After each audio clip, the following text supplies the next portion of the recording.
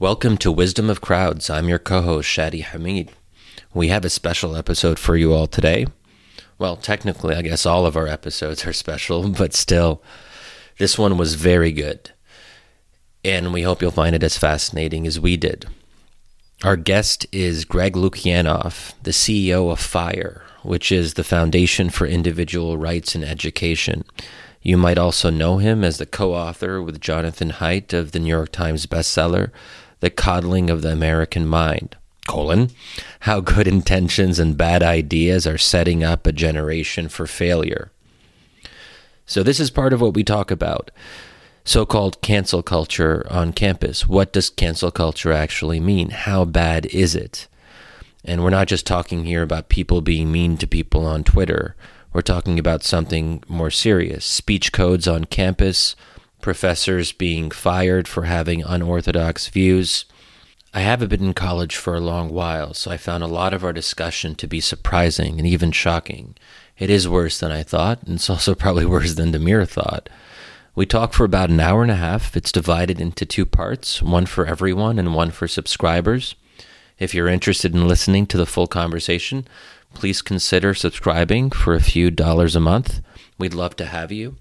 You can do that by going to wisdomofcrowds.live/subscribe. And without further ado, Greg Lukianoff. It was a very good piece. So and we'll get to.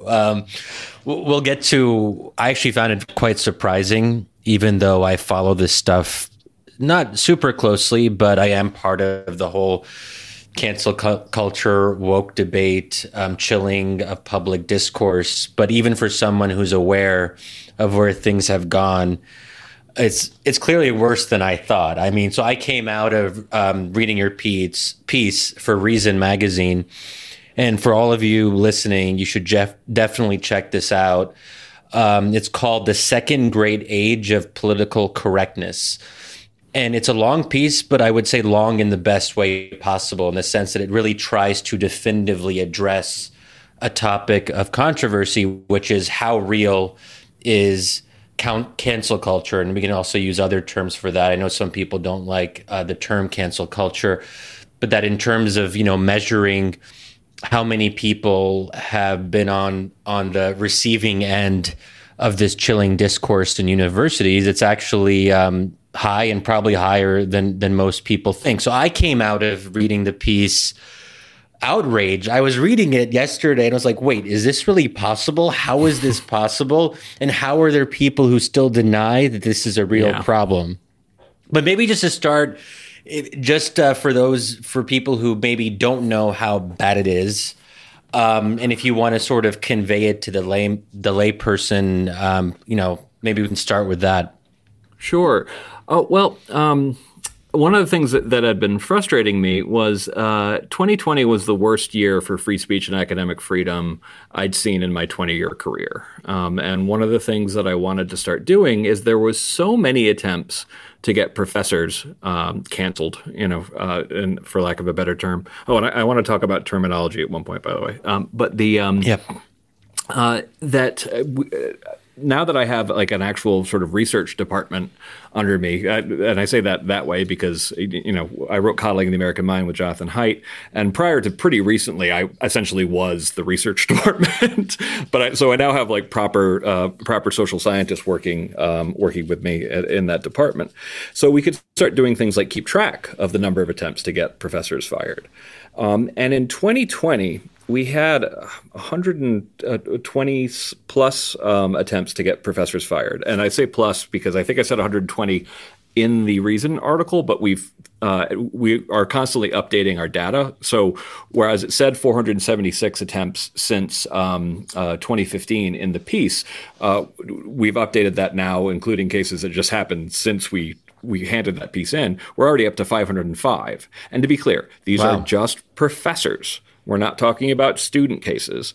And I was absolutely blown away that after giving so many compelling examples of professors getting in trouble for, for what they said on campus, that you still would have, Adam Gurry saying in the New York Times to Michelle Goldberg, and to be clear, I really like Michelle Goldberg, but saying that for any other problem in the U.S., something happening this not frequently would be considered a problem that was essentially solved. And I was like, that's insane. Like basically, like, if you're going to make an argument like that, what you really should have said is, I don't actually know very much about this topic, because and I mean that sincerely. I'm not trying to be snotty, because 27 tenured professors have been fired for writing research pedagogy, things that the only thing that you're never supposed to be able to be fired for when you have tenure are your writing research pedagogy. And seeing any of them previously in my career was a big deal. Seeing more than 24 in the past couple of years is nuts. And again, we're not talking about professors. We're not talking about students. We're not talking about staff. We're talking about just professors. And so one thing that has been interesting is that there has been some greater awareness of the attempts to get professors punished in the last year, including Dorian Abbott being disinvited from his speech at MIT. He's an astrophysicist. He was invited to MIT to talk about how we were almost certainly undercounting the number of exoplanets out there. Absolutely awesome nerd stuff. And he was disinvited by students and faculty members, making the argument that because Dorian had written this article that was critical of diversity, equity, and inclusion work, and it was a very mainstream argument. He was really defending the idea that people should be hired on the basis of merit, arguments that essentially most Americans actually agree with. So it wasn't like it was a crazy out there opinion that he got in trouble for, but he was disinvited for it. And this made a real impression on people, partially due to the good work of the relatively new Academic Freedom Alliance, Robbie George's and Keith Whittington's group. And I give great credit to them for bringing greater attention to this case. But the thing that was shocking to me was that's like another Thursday at Fire. We are used to this kind of stuff happening all the time, and at technical schools, that realizing that there are people who have not heard of these kind of incidents so much that they are rightfully outraged, and how much more outraged I think they would be if they understood how common this stuff was in the place where it should never happen at all. Yeah. And it's worth noting that you are not a culture warrior, Greg. You're not you're someone it's your job to actually objectively assess the numbers and look at the statistics. I mean, your organization is called the Foundation for Individual Rights and Education, and that's what you guys focus on. And I think that helps because, people can say, oh, Shaddy's going on about wokeness or cancel culture again. Why is he so obsessed with this? He's just into this culture war stuff. But I think what's so helpful about your piece is that you're not actually, and we'll get to this later, that you're also looking at when conservatives attack free speech, and you guys are explicitly nonpartisan, and you do make an effort to call out whoever it is, no matter what their ideological affiliation is. So, and that's important. One thing that really, struck me, part of the issue too is that universities have become much more ideologically homogenous in the last 30 years. And what I like about your piece is that, you remind us that there was a PC scare in the 1990s, and there were all these articles and discussions about political correctness on campus. People started making fun of all that stuff, and then it seemed to be solved. It stopped gaining traction. But then when we stopped paying attention, over 20 years or so, these speech restricting ideas were gaining traction and not getting a lot of attention. And then it almost seems out of nowhere in 2015, 2016, we see a very significant increase in the number of cases, and a lot of people are caught off guard. And, can you maybe what exactly happened in the 1990s and 2000s? I mean, for some of us, we were focused. I was in college in the early 2000s, and I don't really remember there being a big emphasis on things like trigger warnings or microaggressions. And that's why, for me, even as a relatively young person, I became very surprised when I saw students, the generation after me, becoming obsessed with some of these concepts. And I'm like, we didn't really, I mean, maybe we were just focused on 9/11 because, you know, I started undergrad 2 weeks before 9/11 happened. That defines my sort of college experience. And when you're facing something as world historical and even seemingly existential as that, maybe you focus less on microaggressions. That could be part of it. But maybe just like, when did this really happen and how did it happen without us realizing it? Sure. Well, I can give a really tight history. But one thing that you should know, Shadi, is that I started at FIRE in 2001.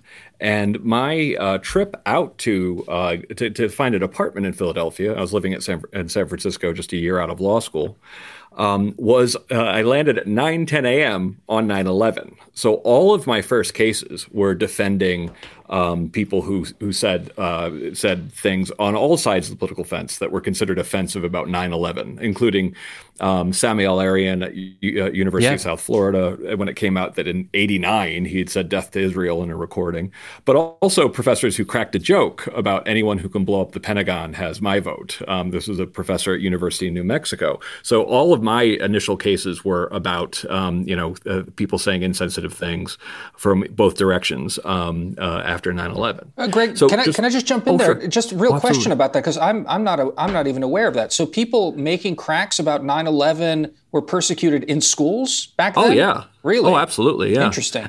And this is what I mean by it. It's kind of funny because for people who know my work, when we said that these issues went underground, they didn't go underground to us. There were still consistent threats to campus free speech my entire career, and my career started in 2001. I say this all the time, that even in 2001, I was shocked at how easy it was to get in trouble for what you say on campus. But that everything got much worse around 2014, 2015. So just to go real quick through the history. So campus free speech movement, 1964, those free speech rights being very well protected by the Supreme Court, being recognized in about the mid-1970s. And already by about 1980, you have people, including Richard Delgado and Mary Matsuda, the same people who were there for the founding, essentially, of what's called what actually called at the time, for that matter, critical race theory, started advocating for enlightened censorship, that essentially we're going to pass codes that will prevent students from being critical of affirmative action, from being offensive or sexist, racist or sexist language. Now, you don't have to be a First Amendment person to know that it never is going to work out like that. Whoever's in charge of the code is going to use the code however they want to use the code, and usually they're going to police things that the people in power don't like. So it wasn't any surprise to us that in 1989 you started having some of the first people who were brought up on charges at University of Michigan, which had one of the first speech codes of the modern era, were black students who were said to have said anti-white things. And this is very, very predictable outcomes. So the whole country looked at what was going on campus. And as long as you were off campus, whether you're left or right, or, and that goes for publications as well, people thought what was happening was outrageous and a betrayal of what campuses were supposed to be by clamping down on speech. So these codes all got defeated by 1995, or so we thought. And the professors and students stopped feeling, like that enlightened censorship was such a great idea. So given that PC had become a joke by 1995, I referenced the Jeremy Piven movie PCU to show that it's, if it's gone that far that's even a mainstream movie, your moment has passed. But because professors and students stopped being hot and heavy about this, and because the media kind of thought this was all done with, they took their eye off the ball. And during those 20 years, what's amazing is that by the time we started doing the research in an intensive way at FIRE, when we got big enough to be able to do really rigorous research on speech codes, we found that around 75% of campuses that we surveyed, and this is about 300, 400 schools, depending on the year, and we rate them by top schools, U.S. News and World Report schools. About 75% of them had what we call red light speech codes. And just to give you an example of what a red light speech code is, there was a ban at Drexel University that was a ban on inappropriately directed laughter. There was a ban at at Johns Hopkins University that just had a blanket ban on disrespectful speech, which is just like, that's insanely broad and vague. And FIRE, when people weren't really paying attention, were constantly being like, speech codes, believe it or not, actually increased after they should have all died at a decent death. But were these actually enforced, or were these just things that were on the book, but no one took them seriously? Also, I should know my dad is a professor at Drexel University, so I'll have to ask him if he was aware of any of this. Well, he might have been, because we definitely got a little bit of media on that. They were sometimes enforced. I think that they're always harmful because just by seeing them on the books, you're aware of the fact you're getting a miseducation about the First Amendment, about freedom of speech, because you come to believe that campuses can ban inappropriately directed laughter, for example, or speech that there was at Northeastern University. It was something like in the sole discretion of the university is offensive, which is like, that's not really a protection at all. So sometimes they were used. Sometimes you'd have students punished at a university that had a crazy speech code, but they make no direct reference to the speech code because they just kind of assumed that they could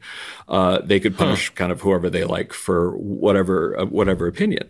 So it was during this period from about 1995 to about 2014 that students were actually great on free speech. For most of my career, students got offensive comedy, they got offensive authors, they had each other's back generally when professors were clamping down on speech. When professors were getting in trouble, heartbreakingly, a lot of times their colleagues wouldn't defend them, but students actually would. And that's why it was so distressing to see in 2014 this sudden movement of students coming up who wanted, speech codes. They wanted disinvitations. They wanted trigger warnings, which I'd never previously heard of before, microaggression policies. All of these things that had never been popular among students were suddenly very popular in 2014 with a very rapid discontinuity. And this strangeness was the whole point of my book with Jonathan Haidt, Coddling the American Mind. What was so different about those students who were hitting just then? But just to focus a little bit on what I call the ignored years, that was the period when there was good attention on what was going on campus. There were a lot of people writing critical books about it, including people like Charlie Sykes, Dinesh D'Souza, not a big fan there, but also people like Jonathan Rauch, and of course Alan Charles Kors, who's one of the founders of FIRE, wrote a book with Harvey Silverglate talking about this stuff. And there were a lot of people who came up and said, no, nothing. There's no problem here. There's no problem with activism on campus being taught. There's no problem with viewpoint diversity. And as for the information that people had available at the time, it didn't look like it was that big of a problem. But amazingly, one of the things that I learned from writing with Haidt was that just after the argument had largely ended in 95, the viewpoint diversity across the country just plummeted. It used to be about 2 to 1 conservative to liberal. The number now, I think in the Northeast, is something like 15 to 1. I mean, there are departments where there are literally no conservatives whatsoever. And this is important because last time this happened, people said there was... Yeah, exactly. 32. I think for history, it's like 32 to 1. That there's nothing to see here. There's nothing wrong. There'll never be activism. There'll never be clamping down on speech. And given, how right people like Charlie Sykes were proven 20 years later, we should really take the lessons of last time, that essentially you can't just say, well, thank goodness that's over and move on with your lives until there's more serious reflection and reform. Well, so Greg, the thing I share Shadi's outrage. I mean, we were texting a little bit before this, is that, reading stuff like this makes me very angry, and it's. I tried to be so calm writing it, but it's funny because this is part of the reason why I personally try and stay away from this topic, because it just makes me kind of irrationally angry in ways that I'll try and sort of keep in check during this conversation. But it's rationally angry. Yeah, I mean, it's so. Look, the thing that's striking about the piece to me, because I'm a little older than Shadi, so I came up in the '90s, and I was. Also, what's striking to me is, I fell into a group of people. We were sort of into punk rock and all the sort of really transgressive art and stuff like that. And stuff was going on, I guess, on campus. There were, more activist-y people, but some of them also, came to our shows, and it was just sort of this weird, like, woolly community. So I remember, what was the school? It was even parodied on Saturday Night Live because they had some sort of sexual permission. You're thinking about the Antioch Code. Antioch Code, that's right. And so I remember that was a high point when that was sort of being, mocked already at that point, even in the popular culture. I mean, those are just sort of things I remember. Going back through your the tallies of sort of conservative and liberal professors, trying to remember some of my professors in the 90s, I struggle to imagine. I mean, one or two I would know were properly liberal, but they were just professors, and they were teaching me stuff in a lot of ways. I had no idea what kind of politics they had.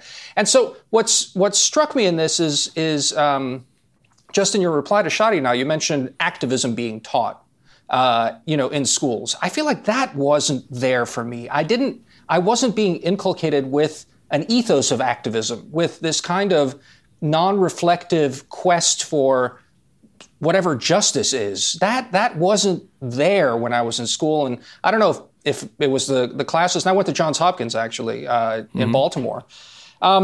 So, one thing that I note in your piece is that a lot of this stuff ends up coming through administrators also. Yeah. That it's not so much that it comes through what professors want, but that there's a kind of activist mentality that seeps through the curricula of education schools and of people that actually become administrators. So I don't know, maybe where does that come from exactly? I mean, again, just walk us through that a little bit, because that's interesting to me. Yeah, and so the book Coddling the American Mind came out in 2018, and one of the things I've learned since then, and I've been updating the book in my own short series called Catching Up with Coddling, and now I'm actually, Haidt and I went to write an afterword to catch the world up on what happened since 2018, and of course we ended up with a 50-page afterword, which was impractical. So we've been doing it in chunks at even longer chunks at Persuasion,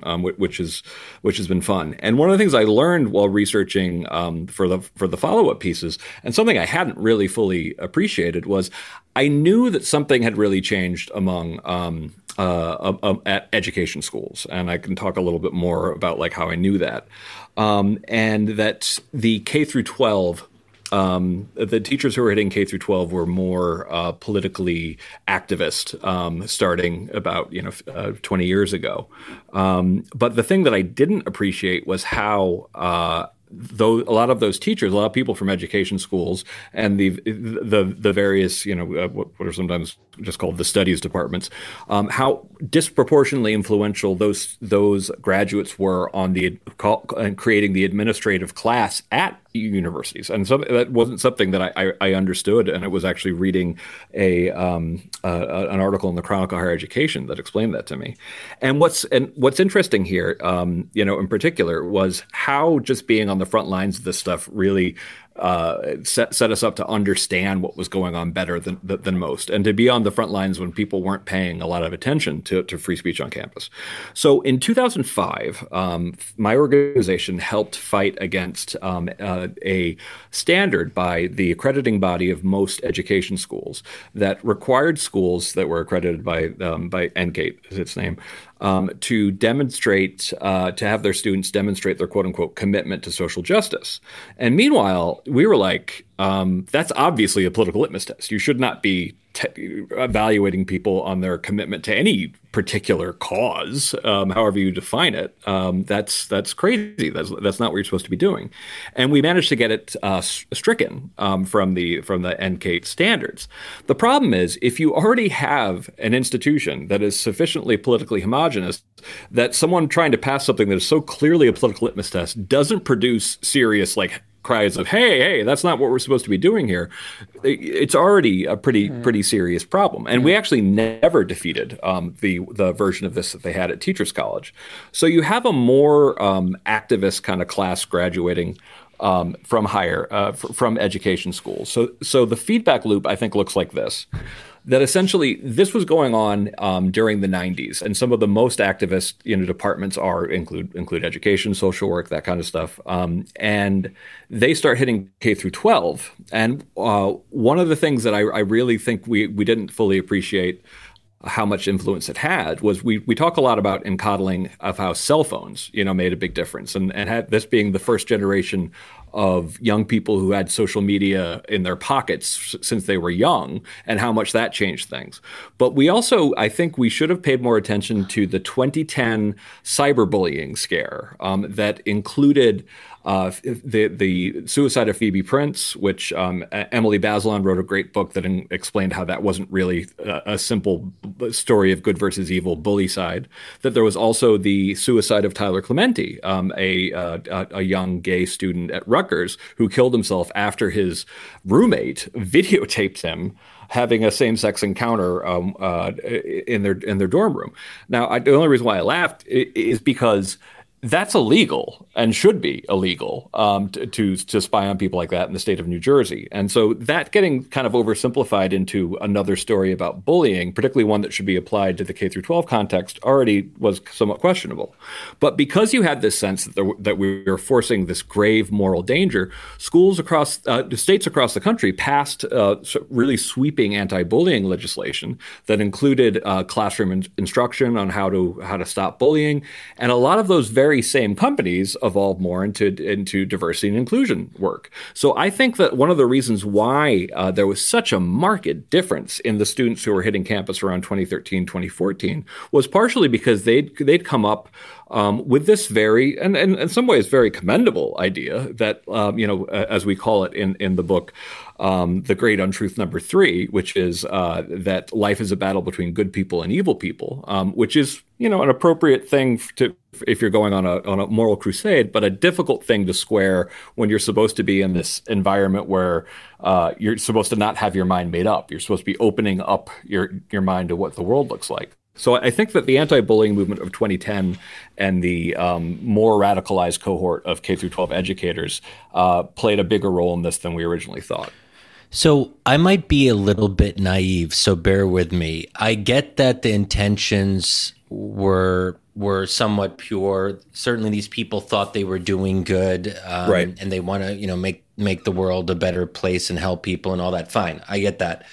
What I have a little bit more trouble understanding is that fast forward 3 or 4 years, and they actually see how these speech codes are being used in ridiculous situations. Things where obviously, someone wasn't actually being a fascist; they were mocking fascism. There's this incident that you mentioned where someone does a mock Hitler salute, and that was out of context. It seems like such an outrage, but in context, he's actually, and obviously, as most people are, anti-Hitler. So, but there's so many other examples where the infraction seems so minor, so misunderstood. Someone is making a joke, and it's just kind of distorted for what are obviously political or partisan reasons. I don't understand. So people who think speech codes are good, they look at how they've been misused, such as these incidents. How would they respond to you? What do they say? Because this seems indefensible to me. How do they actually defend the fact that dozens of professors have been forced to retire or been fired despite having tenure, which is such a fundamental violation of academic freedom of speech, which is the bedrock, in theory, of the university system? Like, what? Just so we try to give them the benefit of a doubt, do they have an argument, or do they just ignore it and say, "Oh, cancel culture isn't real. Look at these people who are exaggerating"? Because I sometimes wonder, are they actually arguing back in good faith, or do they respond to our criticisms in bad faith and just ignore them. Well, and I want to tell the Hitler salute story real quick. So this was funny because in the same article I was talking about, Michelle Goldberg talks about The Chair, the Sandra Oh awesome series very on good Netflix show. And that surrounds one of the main characters. He's talking about, I think, Heidegger, or the relationship between postmodernism and fascism.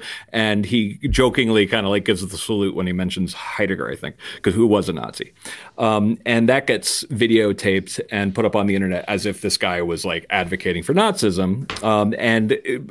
Michelle Goldberg in this article says, well, I don't think anything like that silly would happen. It's like, this is where I live. And not only did something like that happen, basically the exact same thing happened like a year ago at Penn, and this was a professor who thought the other person was acting not like necessarily like a fascist, but acting way too uptight and way too authoritarian. So he's like, whatever, Sieg Heil, man, and that gets placed into an argument as if he was suddenly advocating for Hitler. So there's a number of things going on that make this actually a surprisingly normal part of collegiate experience, particularly at elite schools these days. One is the argument that is completely dysfunctional, and it's something we talk about in Coddling the American Mind, is this idea that intent doesn't matter. All that matters is results. So if you feel offended, that's a harm by itself, and the fact that you had good intentions or just kidding is considered to be sort of like a blasphemous argument to make, that essentially who cares, it was hurtful. So a lot of the sort of like rules of engagement on campus that have been slowly progressing towards this dysfunctional stage are so well entrenched that saying, oh, come on, like, get over it, that's crazy, nobody should have been offended, is considered a irrelevant and insensitive argument to begin with. I do think that there is a large degree to which, though, that the same sort of institutions that created a lot of these norms and inculcated a lot of these students in these norms does feel like they've lost control of where it's headed, and they are frankly scared of getting dragged locally, getting dragged on campus, but also getting dragged on social media. There's a great deal of cowardice at the same time on campus that enables this. And you don't need every administrator to be an activist. You just have to have one who really means it in order to make a really dysfunctional problem, and a lot of cowardice to stand up for it. So I do think that some of the assumptions like only offense matters is how you end up with the case like we saw at Yale, which is another case that got a lot of attention this year. And even though it's just a relatively run-of-the-mill case as far as we're concerned at Fire. But this is a gay Native American student. Part of what he was doing was what used to be my job at Stanford Law School, which is to write funny emails to get people to come out to the mixers where everybody goes out and drinks and blows off steam from law school. And in one of his emails for, I think it was like the Multicultural Society, like a bar hop type thing, he said, "Come out to the trap house," which is younger people slang for a place where you go to buy drugs. And this got treated as if he had done something very intentional, very nasty, all the while administrators saying intent doesn't matter, it's the harm that his words caused. And the scariest part to me is that, yes, there's an administrator at Yale who I at least more, and I think more than one, who really is, in my opinion, out of control. But even the student groups were saying, well, they didn't consider the pain that this caused to all of the students. And it's like, wait, what? Like, how did this cause students pain if they understood that he's using slang caused this? And how hot and heavy I think these ideological assumptions go, and how closely they are now tied to ideas of whether or not you're a kind and compassionate or decent person, has also glommed onto the fact that these are also very nasty competitive environments where people can be outright ruthless. And you end up in a situation where suddenly they're throwing the book at someone for using slang in an email. So, Greg, let me ask you a question. When you're going through, and even some of these cases we've been talking about now on the show, but there's plenty more in the article. I, for example, sort of start inverting it in my head and try and think of the case of someone that given the atmosphere as you describe it on campus right now, they should have been gone like a long time ago. And yet they managed to sort of persist. You know, the first person that popped in my head is Harvey Mansfield at Harvard. Now, I mean, they have tried to get him so many times. Well, so that's the question. So how has Harvey managed to stay on? And like, are there any lessons there about how we can structure, you know, looking forward, looking ahead? How is someone like Harvey, who, after all, let's not forget, wrote a book called Manliness. Manliness, yeah. Manliness, you know, and I mean, you know, he teaches, he's a proper East Coast Straussian, teaches all sorts of uncomfortable things about Machiavelli and you know, ideas about the American founding and the rest of that I'm sure, like, at best, triggers a bunch of people. You know, so I don't know, you know, you don't have to talk about Harvey. I've never met Harvey myself personally. Is it just his demeanor? I've seen him sort of give talks. He seems like a very soft-spoken, nice guy. Like, what is it that you know, allows for some professors to survive and others not? That is a good question, and it's important to keep in mind how few Harvey Mansfields there are at Harvard. One thing that I was even surprised to find out that, according to Harvard's own data, only about 3% of faculty self-describe as either somewhat conservative or very conservative. Only 3%. So there already are far fewer conservatives to begin with. How do the conservatives who are there survive? Well, I think in part because tenure is legally quite strong, which is one of the reasons why it's so remarkable that 27 tenured professors have been fired. That doesn't happen as often at the elite schools, and I think that's at least in part because elite schools understand that they could be losing millions if they try to fire a tenured professor. Some of the ways that they stay on, in some cases, the most cynical reason, but is often true, is that a lot of donors to universities are not very left of center or left of center at all, and they will give to Princeton because they have Robbie George there, for example, and they'll give to Harvard because they're very happy that Harvey Mansfield is still there. And I think that in some cases it almost like misrepresents what universities are really like when they will give to Stanford because they have the Hoover Institution. But what they don't seem to get is that the Hoover Institution, when I was in law school, I didn't know what was in that building. I know that sounds crazy, but like it's the center of campus. We have that big tower that's the Hoover Tower that's on all like every piece that you'll see about Stanford has a picture of a Hoover Tower. I did not know that there was a conservative sort of think tank in the middle of campus because people just didn't want to talk about it. So I think to a degree, there are cynical reasons that administrators keep them there because it helps them raise money because they can say, well, we haven't gone completely to the dogs. But in places like Hoover, they have very little influence on campus. And when you look at the students who are coming, the professors who are coming up in the ranks, the viewpoint diversity there is even lower. So those few conservatives that you see in some of these places, they're oftentimes older and gonna eventually have to retire anyway. And then, of course, I was always hesitant throughout my career to point out the lack of viewpoint diversity argument because we were never. I think it was partially because David Horowitz used to make that argument, and we didn't want to be the viewpoint diversity people.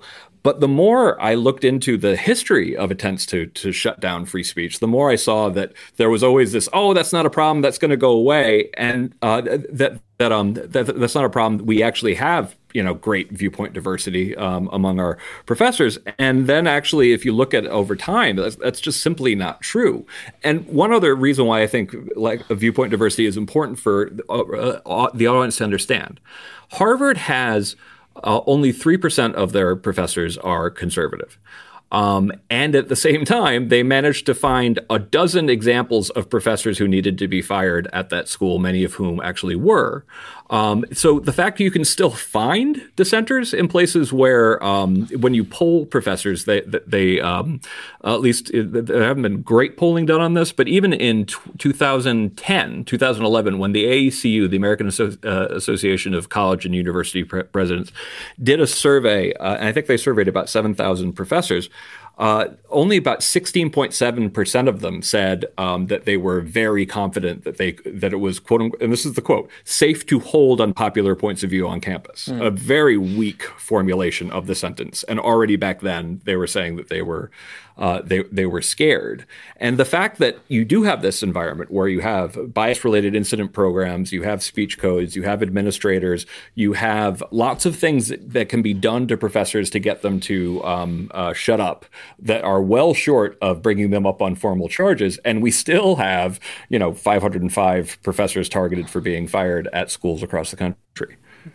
So if the 3% number is incredible, that in Harvard only 3% self-identify as conservative. If that's the case, then where does viewpoint diversity fit into these committees, diversity, equity and inclusion, DEI programs that now the vast majority of universities have centers that are devoted to increasing diversity and inclusion, and they organize programs around that. And we can talk a little bit more in a bit about what that actually entails, because I think that is worth some concern as well. But if diversity is part of their title, do they have any interest in increasing viewpoint diversity and making an extra effort to bring in conservative students? Or I would say, perhaps that's less of an issue, but certainly when it comes to professors, are we doing enough to try to hire professors who have different views on fundamental issues facing our society? I assume the answer is no. Yeah, the short answer is no. And it's partially because diversity is understood to mean racial or ethnic diversity. And that it's been funny watching people bring up the idea that you need more diversity of opinion and political point of view on campus, get greeted by people who immediately know to say, critics who immediately know to say, oh, you're talking about affirmative action for conservatives. And meanwhile, the funny thing is usually these are the same complaint from people who heartily endorse and agree with affirmative action. But also, you have to remind them that the justification for affirmative action and for its success in the courts has largely been that racial and ethnic diversity is a proxy for intellectual diversity. That essentially, by having people who come from different racial ethnic backgrounds, it's a sort of indirect way of getting at greater viewpoint diversity. And then when people try to get at viewpoint diversity directly, that's very quickly derided. And you look at the way we've developed all of these rules around how you argue on campus. One thing that I have seen pretty consistently is if you're, like a black conservative, that very quickly people will basically try to take your racial identity rhetorically away from you, as if that being of a different racial ethnic background, you have to have the following political assumptions. Oh, well, ahead, maybe.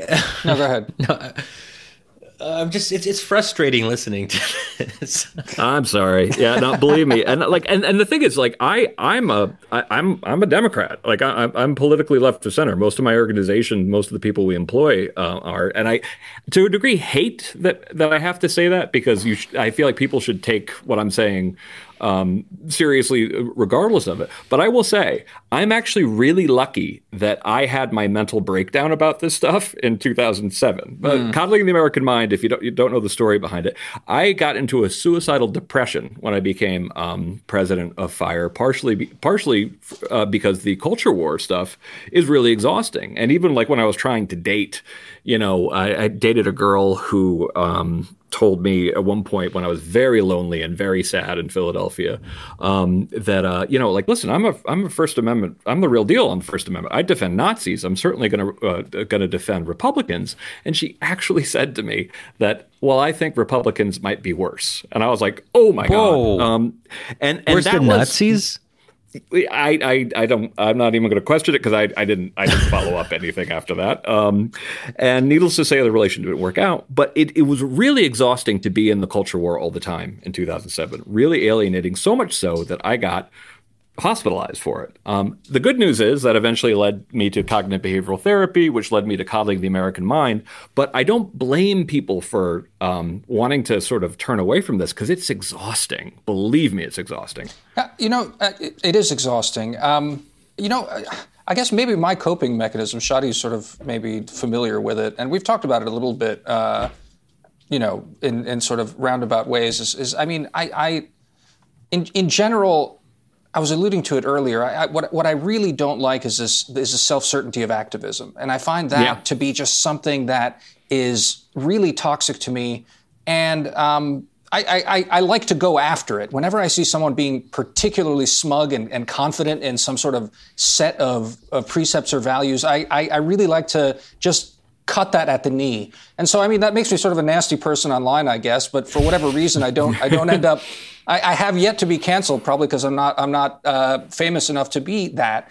Which again, then sort of gets me to the question I have for you. You alluded to it earlier. It's in your article, and I think it's worth talking about. Is we have been talking about this sort of the social justice side of things, right. But then you gesture it on the right how this has now happened. And a couple of episodes back, we were actually kicking this around. The fact that the right is adopting this language of victimhood and this kind of mode of argumentation as well, which is such a tragedy. I mean, we were talking about it, I think, in the run-up to the Youngkin win in Virginia here, Governor Youngkin, and the questions about how Republicans have been, approaching the whole sort of question about critical race theory itself, and going on sort of hunts about suspect texts and things like that. Not taking the position that things like critical race theory are bad because they are an activist text that is not open to having itself critiqued, but they say it itself is a demon text that must be somehow thrown out of the curriculum. So I don't know. I mean, talk about that. I mean, that's what really depresses me. Not so much. I have a coping mechanism to fight with activists, but I don't have a coping mechanism when I see that everyone in his own way is becoming this sort of thing that I find so dispiriting. If I just jump in, I mean, I think part of the issue, at least this is my pessimistic conclusion, and maybe Greg, you might be able to offer something vaguely more optimistic, but I don't really think anyone believes in free speech. I mean, not to say that we're part of a special minority that does. There are some people who do, but if you look at the broader population on right and left, you see similar instincts. And I suspect that if conservatives represented 97% of Harvard's faculty, the 3% who were liberals would be similarly pressured to toe the line on a different set of issues, but with a similar mindset. That dissent against the party line or against orthodoxy has to be stamped out. And I worry that. So if that is in fact true and people don't actually hold to the principles, then we're talking about a fundamental problem in American society that's very hard to fix. Yeah.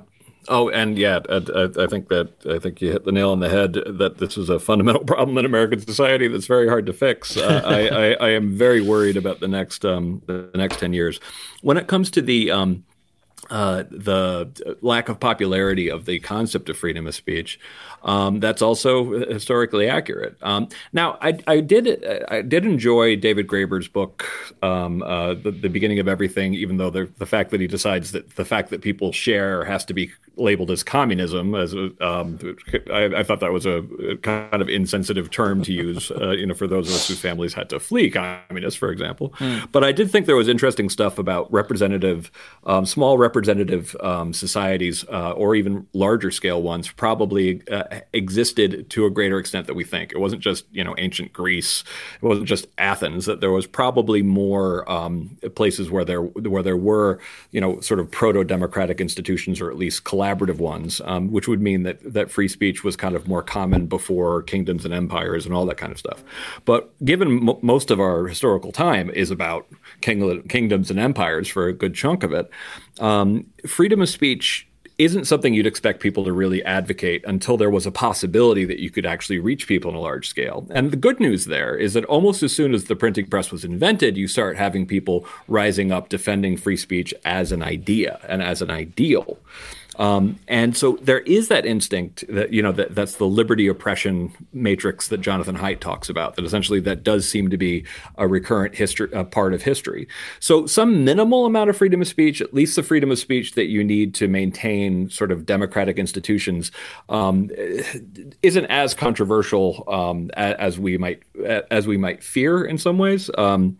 But I do think that we were very lucky to grow up at a time, or at least your co-host. Actually, no, both of you, given you're around my age, that free speech law and free speech culture were very strong, going 80s and 90s up. The free speech law in the U.S. is still very strong. The First Amendment is very strongly interpreted. It didn't used to be like this up before the 1950s, and definitely before the 1920s, that the First Amendment was strongly interpreted.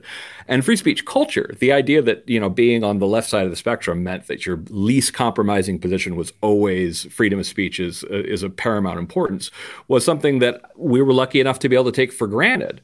That's really started to erode since about 2005 globally, and on campus really dramatically, I think, since 2014. And that's why I call my blog The Eternally Radical Idea, because I always like to point out that, in every generation, people stand up to oppose freedom of speech, and anything that's opposed at every moment in human history by at least somebody is a radical idea. And to get away from the idea that it's either conservative or liberal. But did you want me to talk about the chunk on CRT laws? Yeah, I think that would be really good. Okay.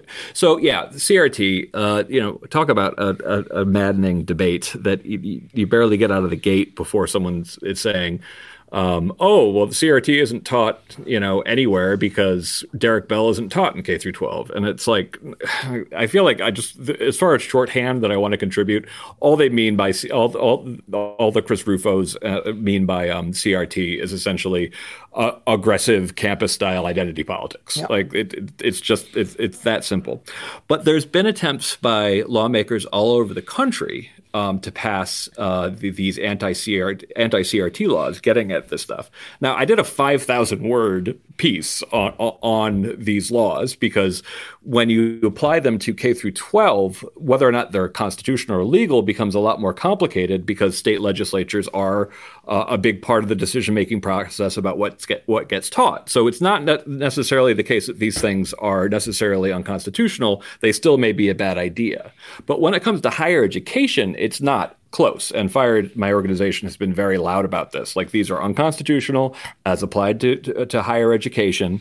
But Connor Frieserdorf did something that I'm actually kind of jealous of him for making this point first, is that, just as I mentioned before, Richard Delgado, Mary Matsuda, a lot of these intellectuals who essentially founded CRT, their very first public piece of advocacy was clamping down on speech and passing speech codes on campuses.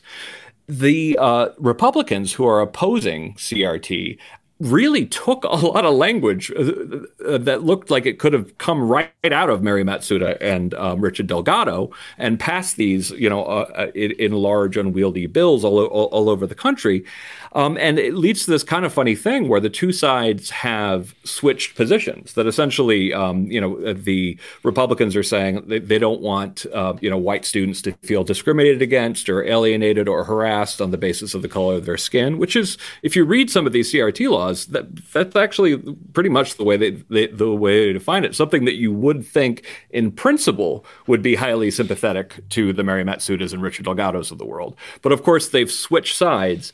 And given at this point, for the two different sides of the culture war, they just want to win. Like they want to win forever, which hopefully will never actually be achieved. They switch positions, but I know that this doesn't mean that suddenly, the people who support the kind of speech codes that existed on the left are going to suddenly say, "Oh, I can see how these could be abused in ways that I didn't intend," or for that matter, on the right, not how hesitant they've been to concede that a lot of these codes are just plain unconstitutional.